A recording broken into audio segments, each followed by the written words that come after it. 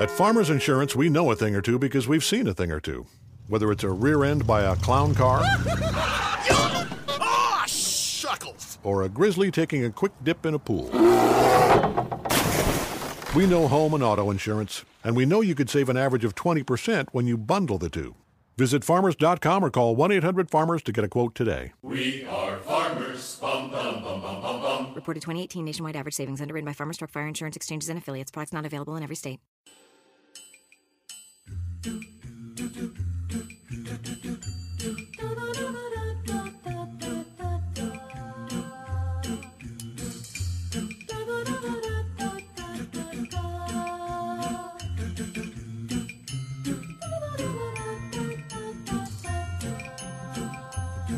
What's up? Long time no see. Or speak, I suppose.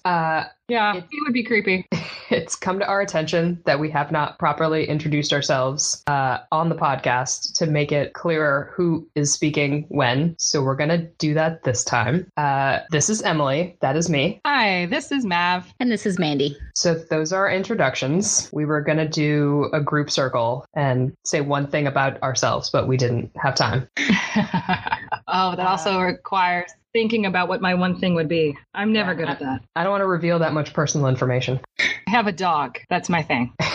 I do not have a dog. There's my thing. I like dogs. That's my thing. I feel like I know you both so much more now. Grown closer, and I appreciate that. Although speaking of revealing, we all saw the American Crime Story trailer, right? The trailer, and then 50 million screen caps of Darren Criss and some duct tape. Yeah. Duct tape, murder Speedo. Awkwardly bright colors. But I don't know. I mean, I'm going to be perfectly honest. I'm kind of excited about it, but that's because I think the Crime Story, the whole thing, it's good. The O.J. Simpson season was actually surprisingly good. I'm just afraid of the Ryan Murphy effect of like declining quality per like season. I know.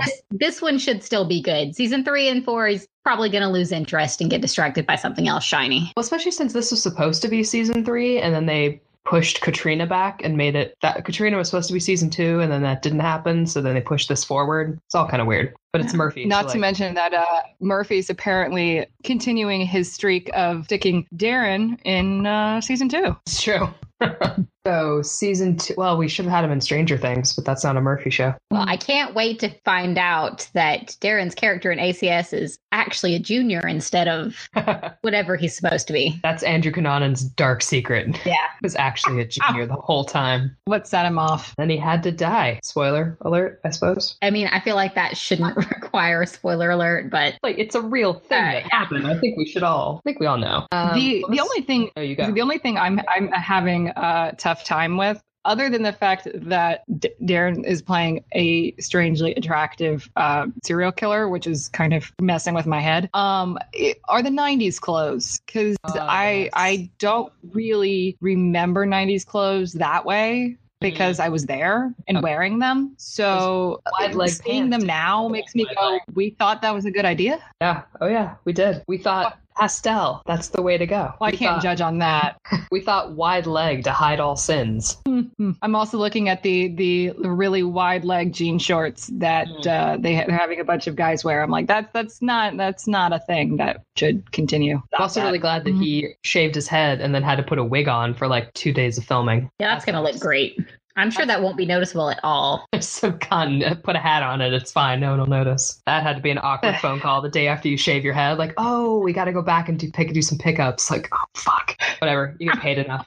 Although if the drawing of Darren was actually real, it would be just give me 5 seconds and I'll concentrate really hard and I'll be able to sprout hair out. Yes, the old, God, I actually forgot who did that, but just the thinking and then poof, beard. Yeah. Well, I guess we should talk about Glee and not American Crime Story. Although I guess we could talk about American Crime Story on a different podcast, but that would require watching even more TV, and I don't have cable, so. Hey, subscribers. Want to pay for cable? Pay for cables so we can ramble more about yet another Ryan Murphy story. Yeah, so this I have a feeling podcast, what we'll talk about. We'll get there eventually. Yeah, we got to find a way to work Darren into every single episode of this since he's not actually in Glee yet. We got a lot of episodes where he actually shows up, so we got to figure out how to get him in there. What she said. What he said. Depends on the day, I suppose. Fair enough. This is Glee, for better or worse. Today we are going to talk about season 1, episode 3, Acafellas, which, you know, I'm assuming is everybody's favorite episode, at least naturally of all time, right? This aired September 16th, 2009. It was written by Mr. Murphy and directed by John Scott, who Wikipedia tells me also directed The Roads Not Taken, and then disappeared into Twilight. But not actually Twilight. Not actually Twilight. That would have been amazing, but no. The ratings sat at 6.69 million viewers in the US. And we had our first big guest star in Mr. Josh Groban and also Victor Garber. But Josh Groban was like the big name. And this is the summary from the Glee Wiki page. The episode sees Glee Club director Will Schuester form an all-male a cappella group, the Acafellas, spending more time building his own confidence while neglecting the club. Will tells his parents that Terry is pregnant, and Rachel hires Dakota Stanley due to Quinn and Santana's advice and concern on their choreography to help coach them to nationals. I didn't write that sentence. Will is slowly being pulled away from Glee Club as he works with the Acafellas. Meanwhile, Mercedes is bitten by the love bug, but her feelings aren't reciprocated. So, yeah, this episode, I'd forgotten about it somehow. And then it came. Gee, I have no idea why. So it turns out that when screeners went out to critics, this episode was not included in the screeners, which is generally an indication that it's terrible. I can understand that.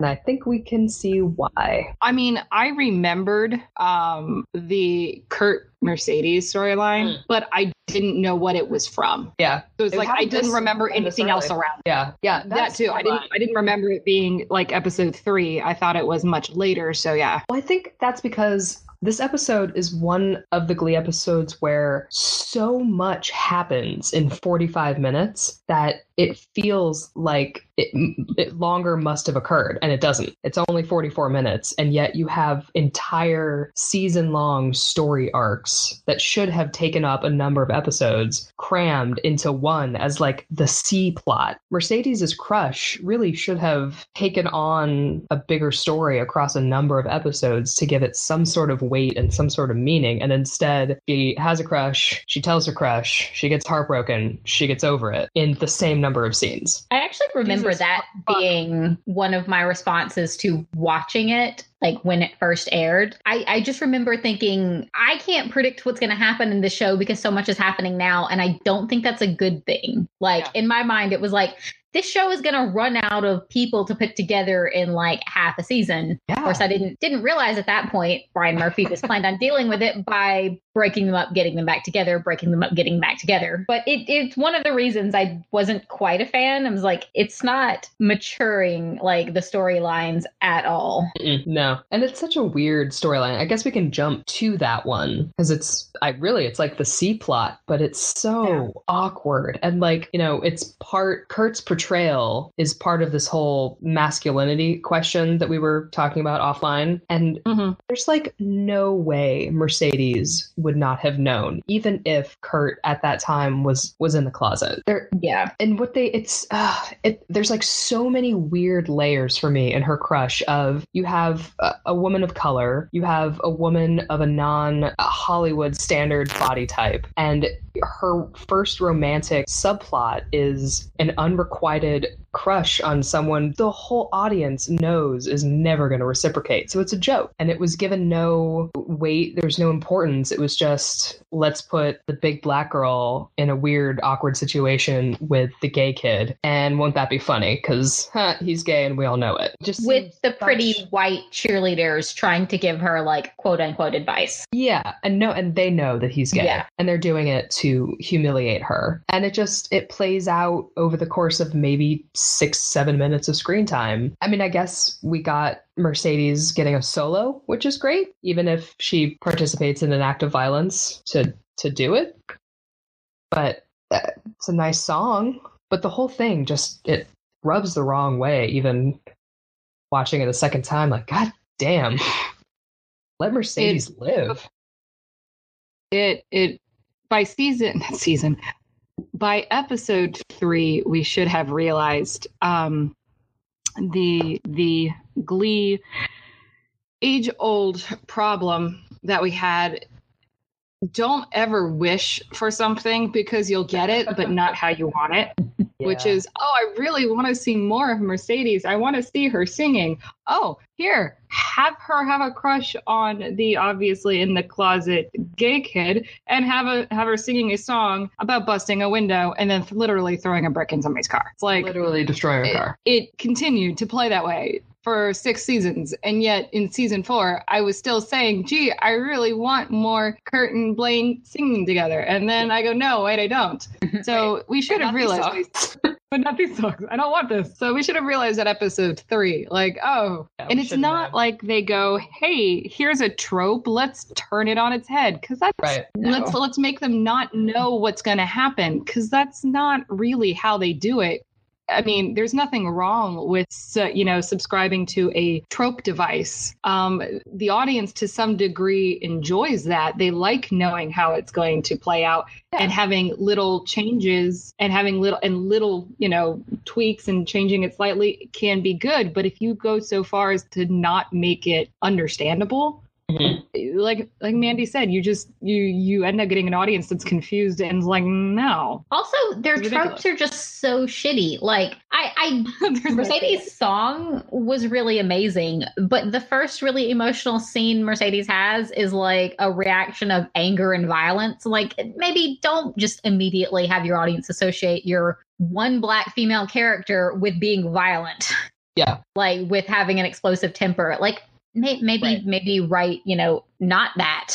Anything but that, actually. Anything but that. Well, there's some there was interesting potential in that relation, like in the characters and in the relationship with, there's something really interesting about you have an outcast, you have Mercedes feeling out of place, and discussing her race and discussing her body image, which is important to high school students and it's important to adults, and how she wants a relationship and she wants to feel attractive and she wants to feel wanted, but knows that in high school she stands out and isn't necessarily what high school boys are going to automatically gravitate to. And there's some really heartfelt, emotional, difficult things in a storyline like that they just totally blew right past. And then you've got Kurt's side of being in the closet and knowing you're gay and not wanting other people to know you're gay because then it's the only thing about you in high school. And they just instead mashed the two together in the most banal, annoying, problematic way they could have figured out. Yeah, pretty much. It's like they had a checklist of things to do to make this horrible and then just hit every single one. Yeah, just went down the list, and done. And we're good. And at the end, everyone's happy and fine. And it's okay. Because then I feel like I think it diminished Kurt's reveal of him saying, I'm gay for the first time. And maybe there could have been more impact if that stretched on a few more episodes and wasn't the third episode where you saw him struggle a little more with even just saying it before you get to the later episodes with his dad and Finn and that whole debacle. Mm-hmm. But you kind of, because his statement came at the end of this weird Mercedes thing, felt like it kind of cut into the impact of it a little bit.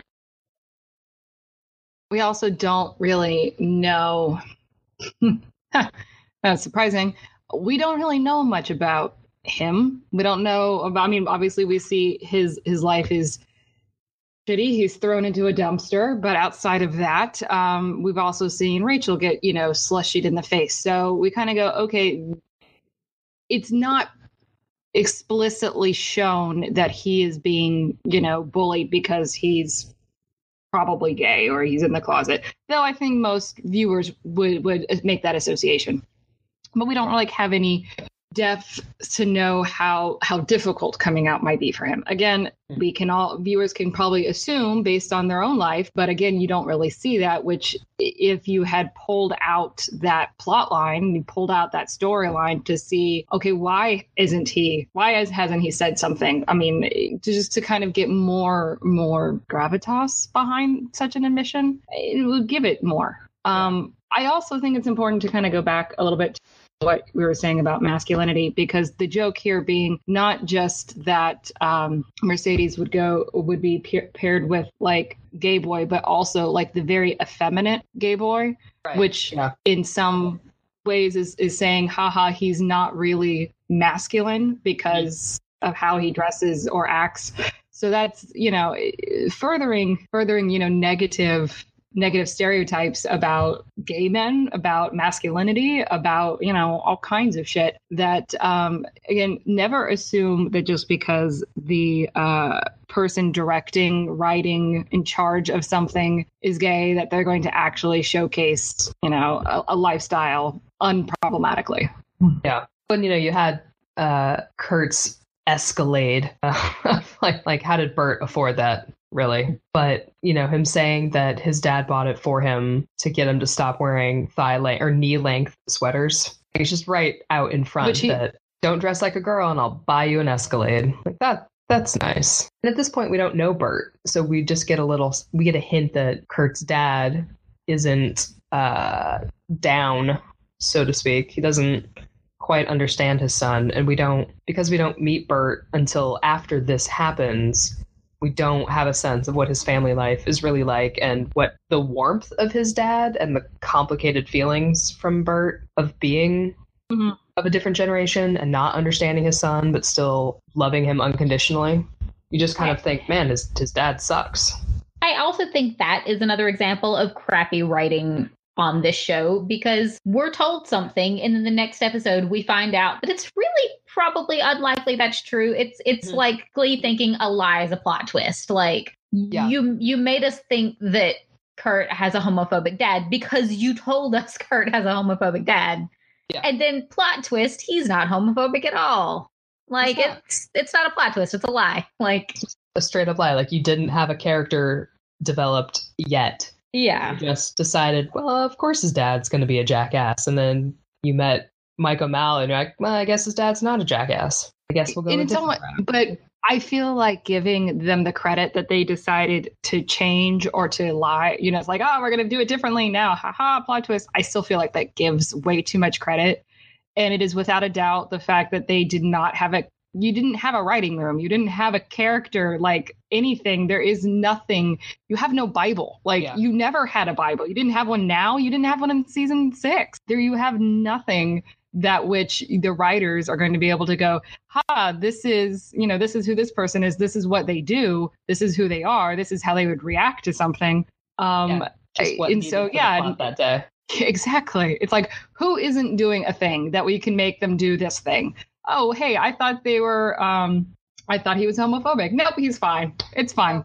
We'll go with it. Like, okay. I'm not angry that they decided not to make Bert homophobic. Like, that's amazing. I'm so glad they didn't do that. But one of Glee's better decisions to make Bert Hummel Father of the Year. That could have been. I like to think that Bert Hummel and Papa Mars sit somewhere and drink beers together.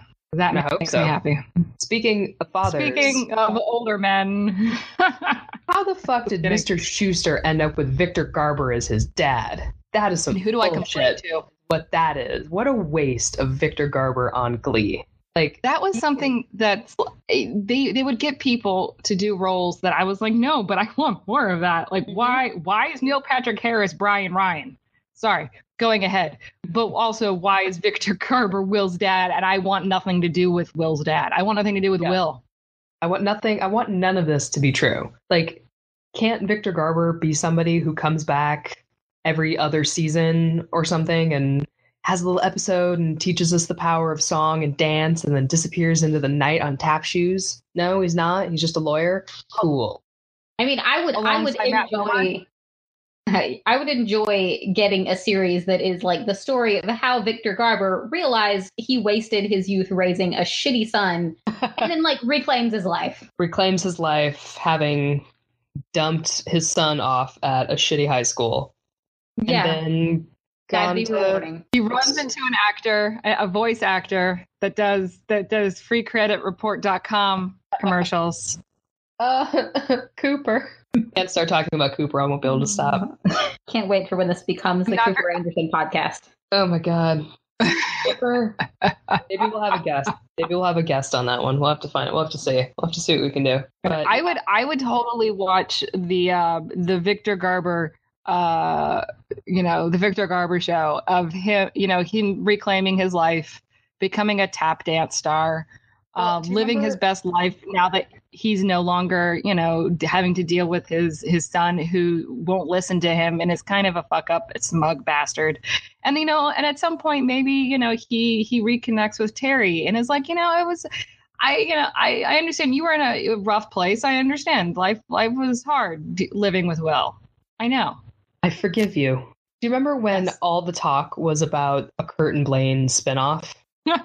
That's all. Yes. Everything anyone wanted was a Kurt and Blaine spinoff. Well, now what it needs to be is like the Victor Garber song and dance hour with guest appearances by Kurt and Blaine and Cooper Anderson, but not like Will Schuester's father, Victor Garber, just playing himself as fictional characters come and perform tap numbers for him. I would watch that show. It's just A+ would watch. I would watch it on repeat. Why do television executives not come and ask our opinions? Because we do podcasts telling them how shit their shows are. Well, if they would listen to us, their shows wouldn't be shit now, would they? Yes, but we're only women. We don't know anything.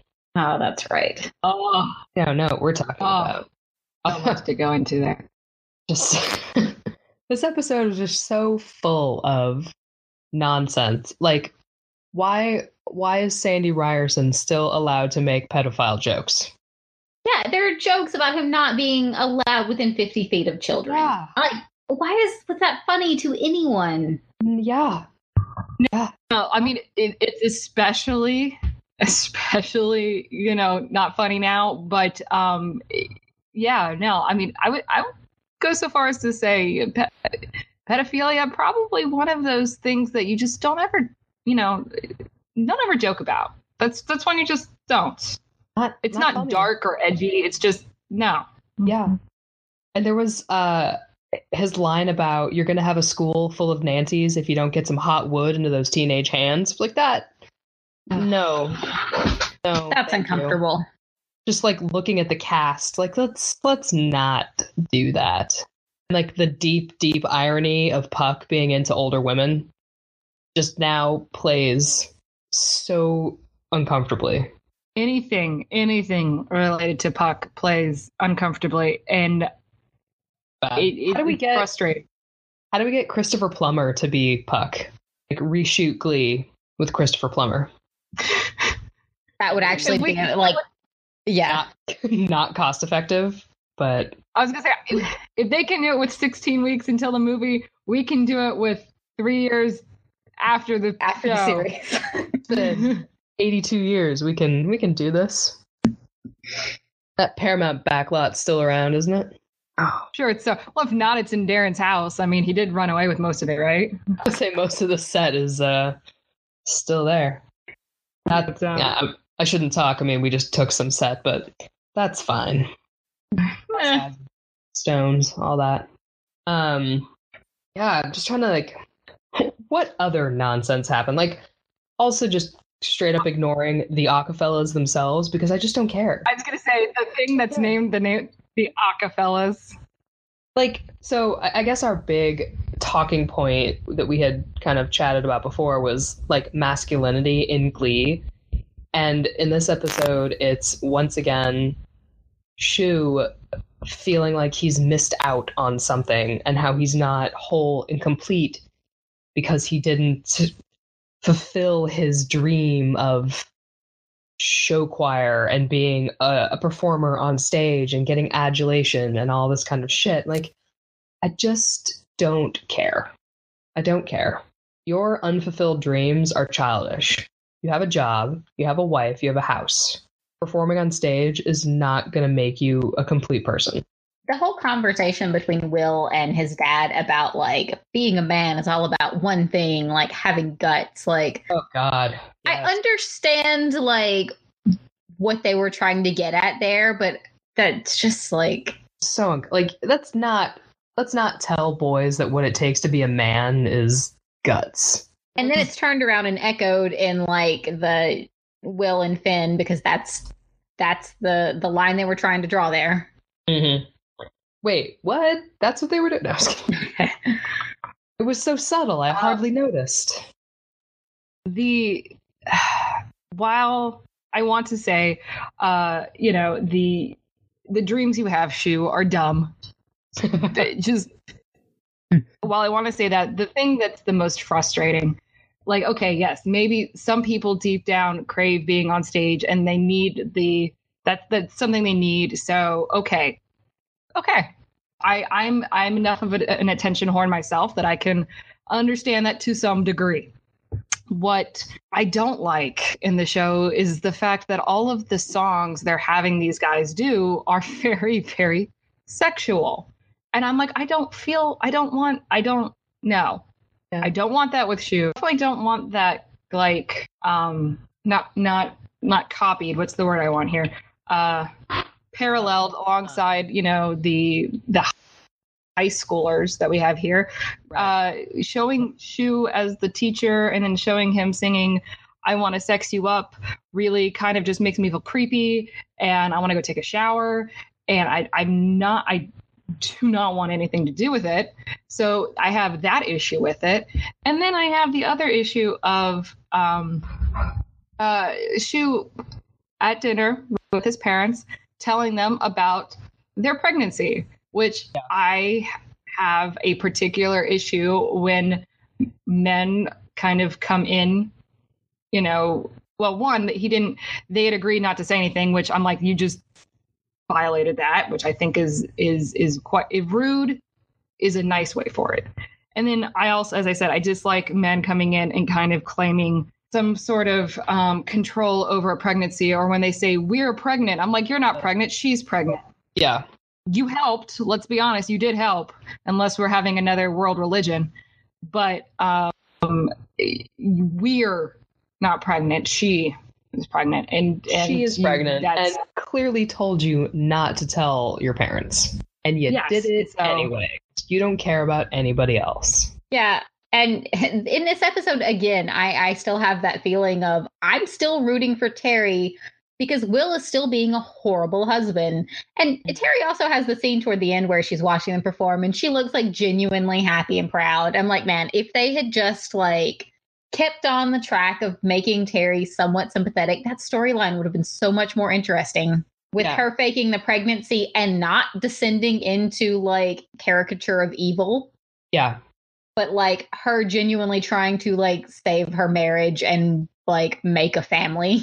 Right. That would have been so much more compelling. But no. You would have seen, a grown woman with a career seeing her husband getting so involved in something else. And not that he shouldn't have a life outside of their marriage, because he should, but his level of obsession with the Glee Club, and in this episode, the Acafellas, he's straight up abandoning her as a husband. And seeing, following a storyline where she goes through a season or a season and a half trying to keep it together without becoming a crazy pants, and having to tell him that she's not pregnant and she wants to be, and she's having such a hard time watching him slowly walk away from her with his new obsessions, would have been a really cool adult storyline. Unfortunately, this is Glee.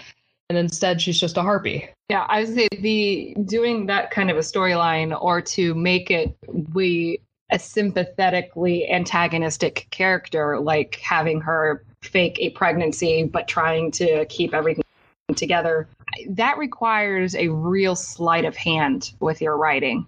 Mm-hmm. To keep that balance of sympathetic but still antagonistic. And that is subtle. And those are all words I never used to describe this writing staff. Yeah, no, not at all. There's no subtlety here. No, the smash cut of Shu into "This is how we do it" is like a microcosm of Glee when it comes to subtlety. That, and Finn's burgeoning conflict of, I'm on the football team, but I want to be a singer. It's exhausting. Yeah, maybe I'm old, But I always found those parts of Glee ridiculous. Or when they're like, we're in high school. I'm like, it's fucking high school. Get the fuck over it. Well, it's also funny because the show itself kind of takes like an attitude of like a few years down the road, none of them are unpopular for being in Glee. Mm-hmm. It's like that's very much a season 1 thing. And then it's like it wasn't really an interesting plot anymore. So it's just like, oh, well, half the football team and half the cheerleaders are now in Glee. Yeah. The most stereotypical popular students in high schools are most of the Glee Club, which is it goes with some of the other things that come to bother me later down the line of Rachel starting to endlessly complain about not being pretty enough when she looks like Lea Michele. And complaining that she's not popular and that nobody likes her and all those things that just layer up in a way that is tiring and nonsensical. Like, you are beautiful and talented. What the fuck matters? And successful above your peers, even when you don't deserve it. Yeah, for sure. You guys won. You should not have won. You guys started practicing like the night before. I know. You wrote your own fucking songs. What the hell? The hell you mean?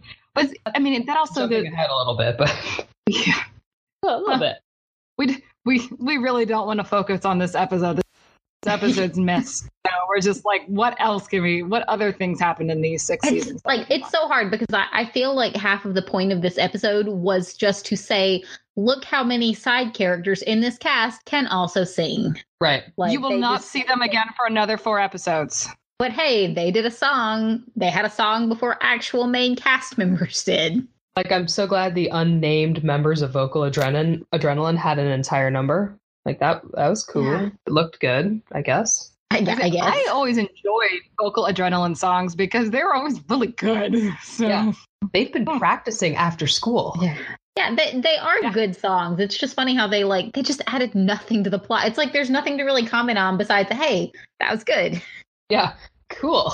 Hey, they're way better than you. A lot of short jokes from I can't remember the coach's name. Stanley. Yeah. Who maybe would have been funnier if he was played by Victor Garber. That's true. Very true. Recasting. And I guess, the idea of Schuster being a bad teacher certainly carries over into this as he completely abandons his club. Yeah. And then gets mad when Rachel tries to keep it together. Like, you did leave them high and dry. It is beginning to become a pattern in the 3rd episode that Shu starts things, is interested in them, then gets distracted by something else, including his baby that he thinks he's going to have. I mean, there's crap. I had a thought. That's how I lived my whole life, man. I had a thought, and then it's gone. Spend the rest of the day thinking about how I was maybe going to say something intelligent. I remember now. Okay. I mean, this episode very much showcases how Will is doing the Glee Club to relive his glory days through these kids. And he's like, wants that so much that when he goes to perform with the acapellas, that takes over his life. That should not be the reason why you have a Glee Club, sir. Yeah, that's no. I mean, I don't think any of us were under any misguided thoughts that he actually was doing this altruistically. But he still cares about those children enough to bribe them with drugs. Enough to bribe them with drugs, get their hopes up about being part of something special, and then abandoning them. And apparently just school year. I'm now imagining Glee as a horror. American Horror Story Glee. I mean, I'm pretty sure Ryan Murphy's going to cycle through to that idea eventually. There's your revival. You get the whole cast back. Well, not the whole cast. Some of the cast back and do American Horror Story Glee. And then, but everyone has to play a different part. Oh God, it's gonna be like that. The swap episode. Dream episode. Yeah. But can we forget Puck? Can we forget him? Yeah. You just write him out. He's Matt Rutherford. He's gone. Fine. Oh no, we can bring him back. He can come back. Just swap. Just swap Matt Rutherford in for Puck and like pretend nothing's different. I mean, it could start out the season with the description of the horrible graphic ways in which that fictional character, met his demise before the first scene even started. Yes. Yeah. With a pencil through the urethra. Wow, that really jumped right in there. Have you thought about this before? We didn't even start with like a car crash. We just jumped right into urethra. When you have words on the tip of your tongue, not the one I wanted to have on the tip of my tongue. I don't know. I think we should pitch this. I think it sounds pretty good. I can see Murphy doing it because he finds it's like, haha, it's like an in joke. It's funny. And I'm like, it's really not. You're hackneyed and have no, new original ideas. But sure, let's do it. Yeah, I'd still watch it though. Steal ideas from, your younger, not cast members, your younger employees, actors. Those are words. You steal ideas from your younger actors. Sure. I mean, he did. Allegedly. Allegedly. Legally. Allegedly, he stole some shit. Not gonna say who, but I think we all know. I'm not gonna say what. Not gonna say that the second season. No.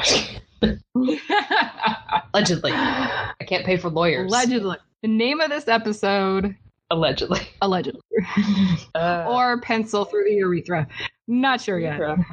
Delightful. Let's see, have we missed anything important in this episode? Have we missed anything? Probably. That's anything important happen? We've got different shades of masculinity, all of them pretty terrible.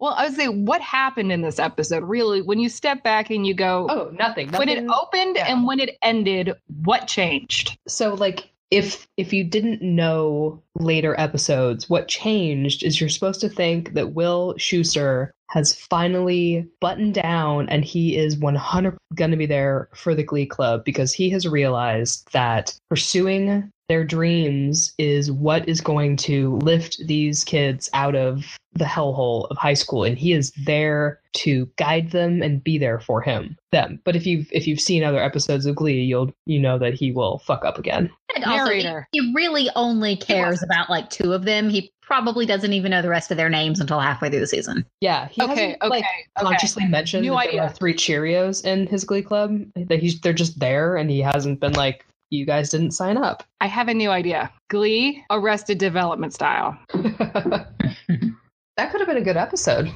would have been a great episode. It's like could have traded out the puppet episode. We're gonna get this together, and we're gonna get it all the way to nationals. They weren't going to get it together. They weren't going to nationals. Is the whole thing narrated by Matt Rutherford? That'd be great. If he is unavailable, I would accept Victor Garber or Jeff Goldblum if we want to like skip forward. A little. I would accept Jeff Goldblum. Any one of those 3. Actually, it could be an interesting story. They all met in a bar later after Matt Rutherford got older. And we're recounting, do you remember that Glee Club that like you were in with like our kids and like my son ran it? Do you remember the crazy shit that went on? I think this was all... It just turns into group therapy. It does. They meet at a bar. Sometimes I think Glee was just a dream. And then there it is on Hulu. The nightmare that it is. The nightmare. And we could have had, a Broadway musical, but it didn't happen. So think about that, kids. You could have had it 8 shows a night, or 8 shows a week. 8 shows a night. Damn. I would have accepted the Curtin Blaine musical, Broadway musical. Plain the musical. Plain the musical. It's just 90 minutes of them staring at each other across a stage. I don't want to admit how much money I would pay for that. I won't admit it. We all know. I would have paid a good Today Ticks, couple of bucks. Wouldn't have had to pay. I'll just produce the thing. There you go. Wow. I mean, there's that. Done and done. Okay, so we just kickstart this. You produce it. We have tickets. We don't have to worry about paying for it. And we're good. Yeah. I think we've totally thought all of this through in a reasonable way. We have given this more thought than the Glee writers' room did Glee. It's true. I mean, if StarKid can still get hundreds of thousands of dollars on Kickstarter, surely we can get like 10 million. Oh my God, how do they get money still? A whole other podcast. Yeah. Oh God. That is definitely, I was going to say a true crime documentary. That's more like a true mystery documentary. Mystery. Somebody Knows Something, season 4. I mean, the Star Kid thing is actually a true crime. It is a crime. They could have, like, something murdered their, like, momentum in its tracks a few years ago. They were so close. And somebody, and I say somebody. Allegedly, no, that doesn't work here. Allegedly. But now we have Puffs, so it's fine. Glee on the Rocks podcast is brought to you by Puffs, the musical, now off Broadway. And Squarespace. Glee on the Rocks podcast is brought to you by Allegedly. When you want to say things about people, but you don't want to get sued. Allegedly. Squarespace. And Victor Garber. He's just giving us money on the sly for this.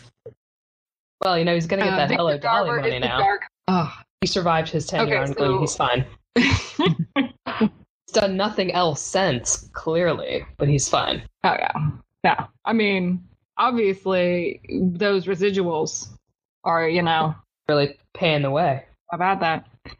Okay, so beginning of the episode to end of the episode, we had, hey, Shu's a great guy, and he's totally going to buckle his shoes down and dig in and help these scrappy kids become all they can be, or some shit like that. We also got Kurt's gay. We obviously knew that, but just in case we didn't know that, he's gay. What else? What? Anything?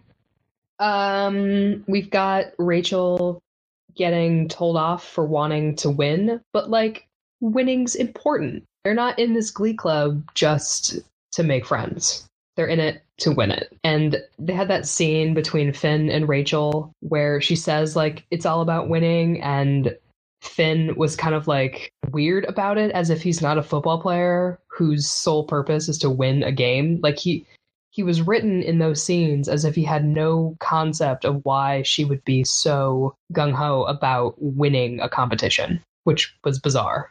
Like, if I want to extrapolate, if I want to extrapolate a little thought behind their writing, which, you know, they don't do, but if I were going to pretend that they did, I'd say I think the confusion would come from the fact that you're having Rachel as, you know, a girl being incredibly driven, whereas in our very patriarchal dominated society, that's not something you want. You know, you encourage younger girls to, you know, be as driven and focused on winning as you do with guys. So he would be super confused and not sure, because that's not something he's used to, despite the fact that his Quinn, his girlfriend, is super driven to be on top. She just hides it better because that's how her family is. But again, I would be assuming that they actually put any shits into writing. So, you know. Yeah, that's a big assumption to make.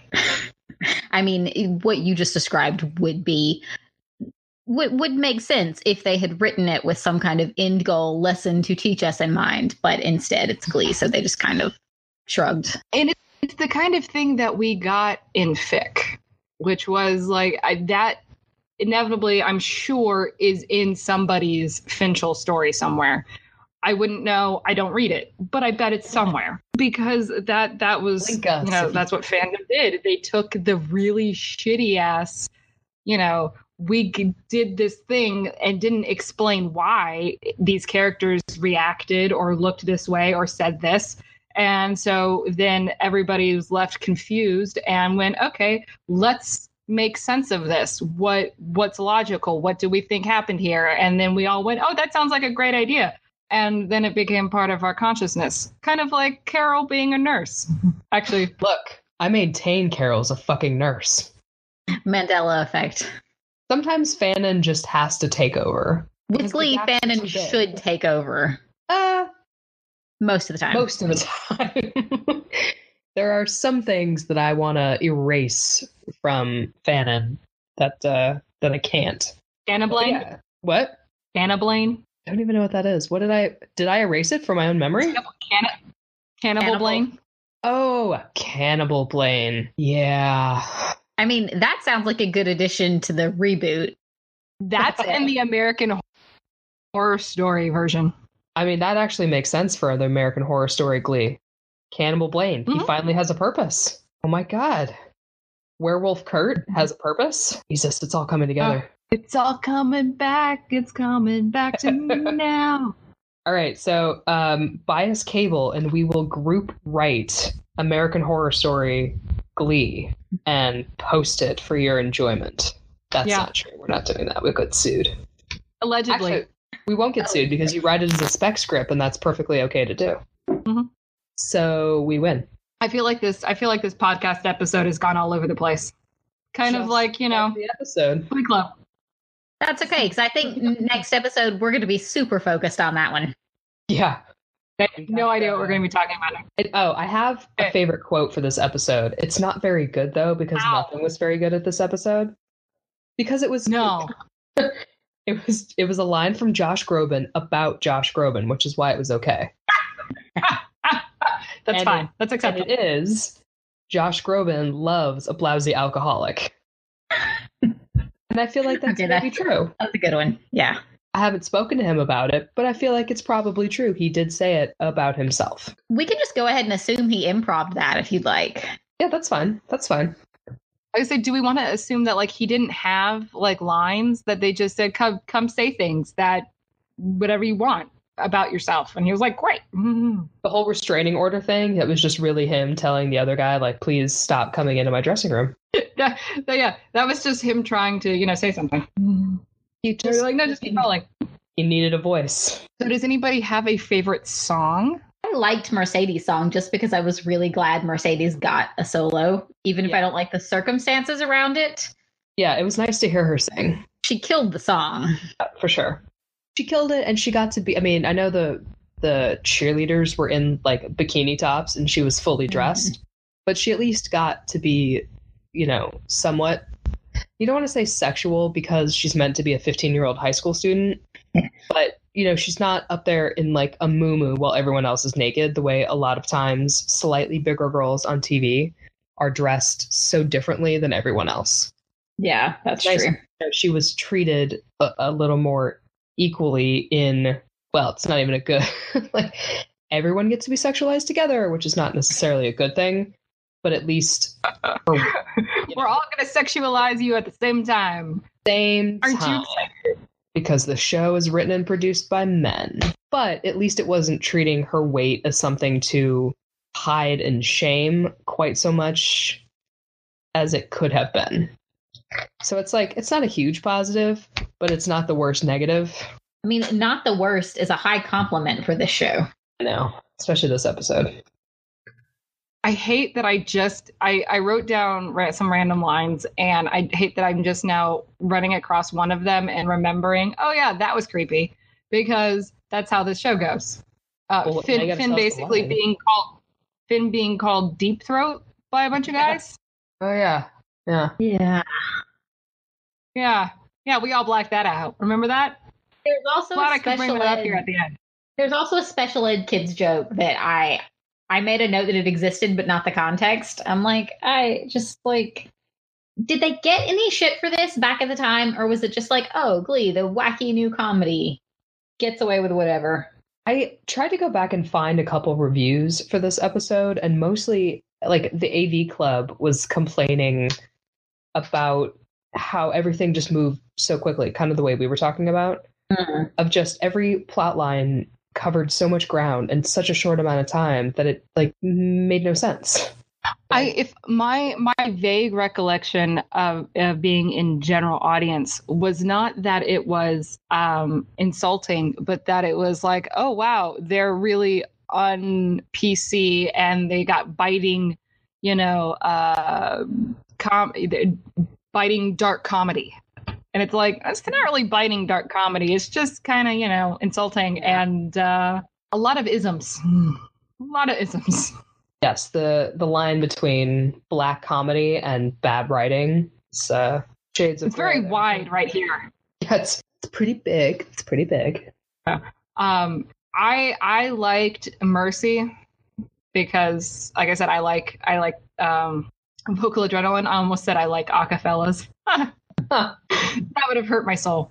I like Vocal Adrenaline, and I like how over the top they always made Vocal Adrenaline seem at the beginning in comparison to New Directions. And of course, then, New Directions kind of goes over the top as well. And then they're doing like these massive like stage numbers for no reason. But I liked that they were kind of done to be like, they're like mini professional Broadway singers. And we're these scrappy kids in like t-shirts singing.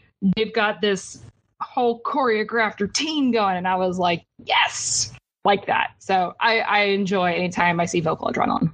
We know who sings for Vocal Adrenaline. Is it just like the studio singers? I'm assuming. Because like the track sounds pretty good. Let's see. If somebody could please vamp. Could somebody please vamp for a second? So today I got a facial. That vamping? Is that? How did that go? It's nice. I'm pretty sure I fell asleep at one point though. It's been a long couple of weeks, man.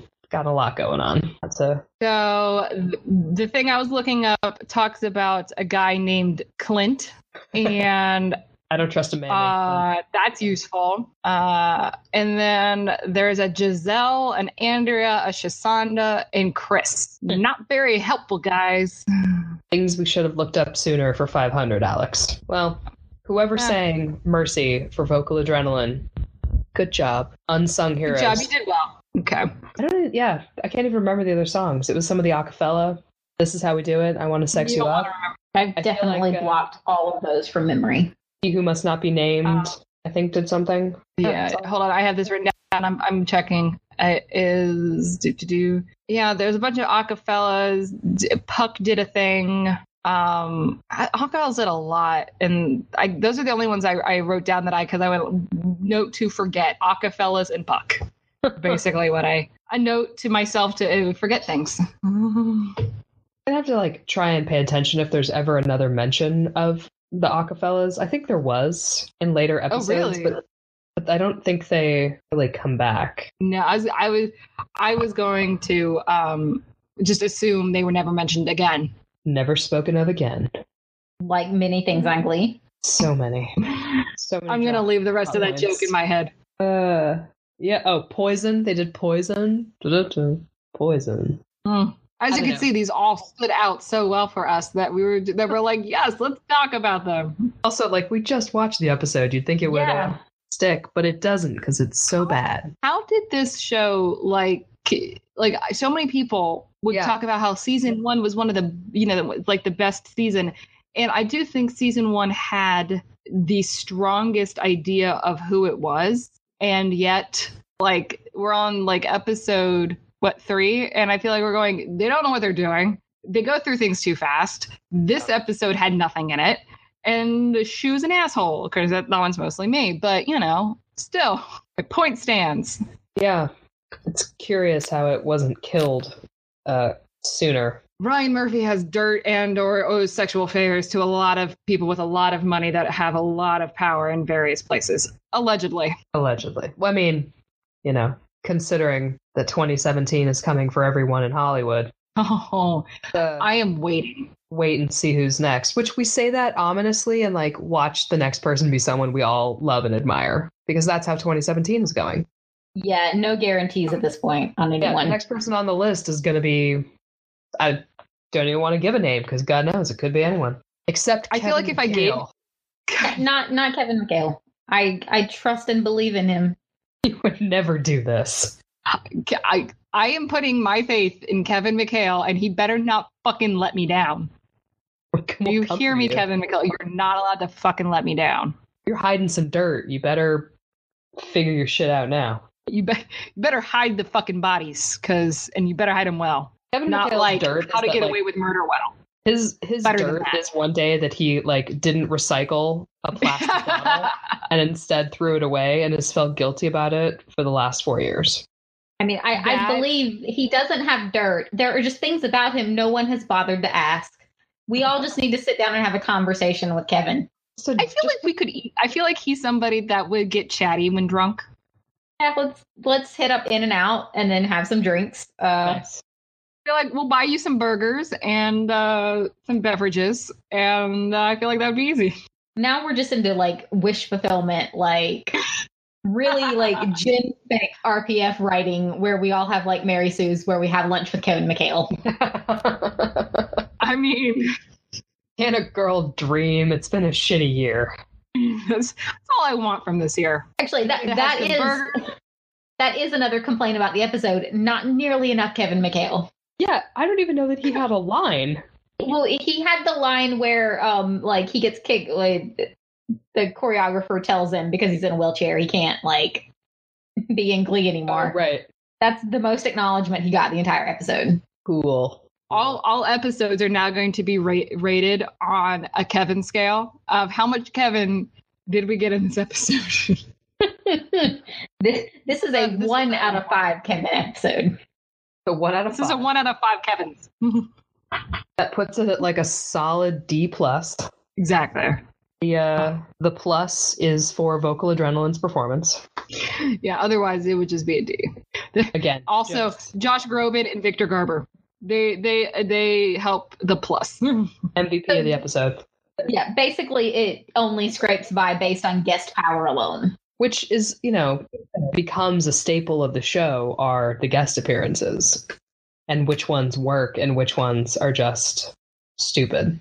And which ones leave a third of your podcast crying because they want them to come back. Cooper. I feel like it's still too soon. It's too soon. I'm saying that specifically for Emily. It's still too soon. Too soon as in the pain is still real, or too soon as you can't talk about it because you have to go through another 2 seasons? 2? It doesn't show up until 4. No, was it 3 or is it 4? I thought it was 3. Might be 3. They all blur together. In any case, it's not in 1. Because it makes you feel better. It has to be the back half of season 3 because Cooper would not have dealt with any of this Klaine breakup bullshit. Accurate. He would have come in and been like, you were singing a heartfelt song and you were pointing at him and you were going to fix this.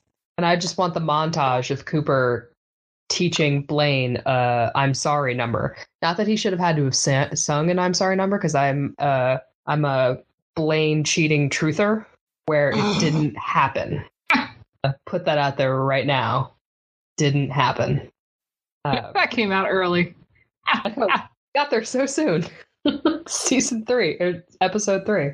We have so much time to get there, friends. So much time. We have a lot of time when we get to talk about that. Let's see. We discussed how Glee has horrible views on masculinity. Shocker. That they did Mercedes wrong. Shocker. Shu is a terrible person. That he's kind of a shitty guy to his wife. Is living through these kids. Vocal Adrenaline is the only one that's able to sing and make a good song right now. That Victor Garber needs to have his own spin-off as himself, maybe as a tap dancer. That Glee is itself a vivid nightmare that is being told by Jeff Goldblum, Victor Garber, and Matt Rutherford in a bar. And that with enough cash, we're going to, write a spec strip for American Horror Story Glee Edition with Werewolf Kurt and Canna Blaine. Did I miss anything? No, I think that about covered it. Yeah, I think you got it. Yeah, got it. We could have spared an hour and just done that. Well, there we go. That's what you missed on Glee.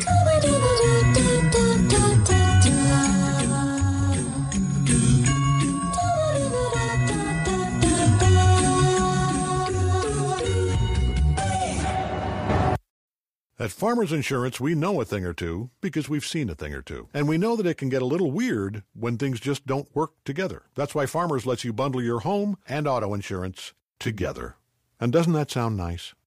Bundle with Farmers today and you could save an average of 20%, too. Talk about music to your ears. Visit farmers.com or call 1-800-FARMERS to get a quote today. We are farmers. Bum, bum, bum, bum, bum, bum. Reported 2018 nationwide average savings underwritten by Farmers Truck Fire Insurance Exchanges and Affiliates. Products not available in every state.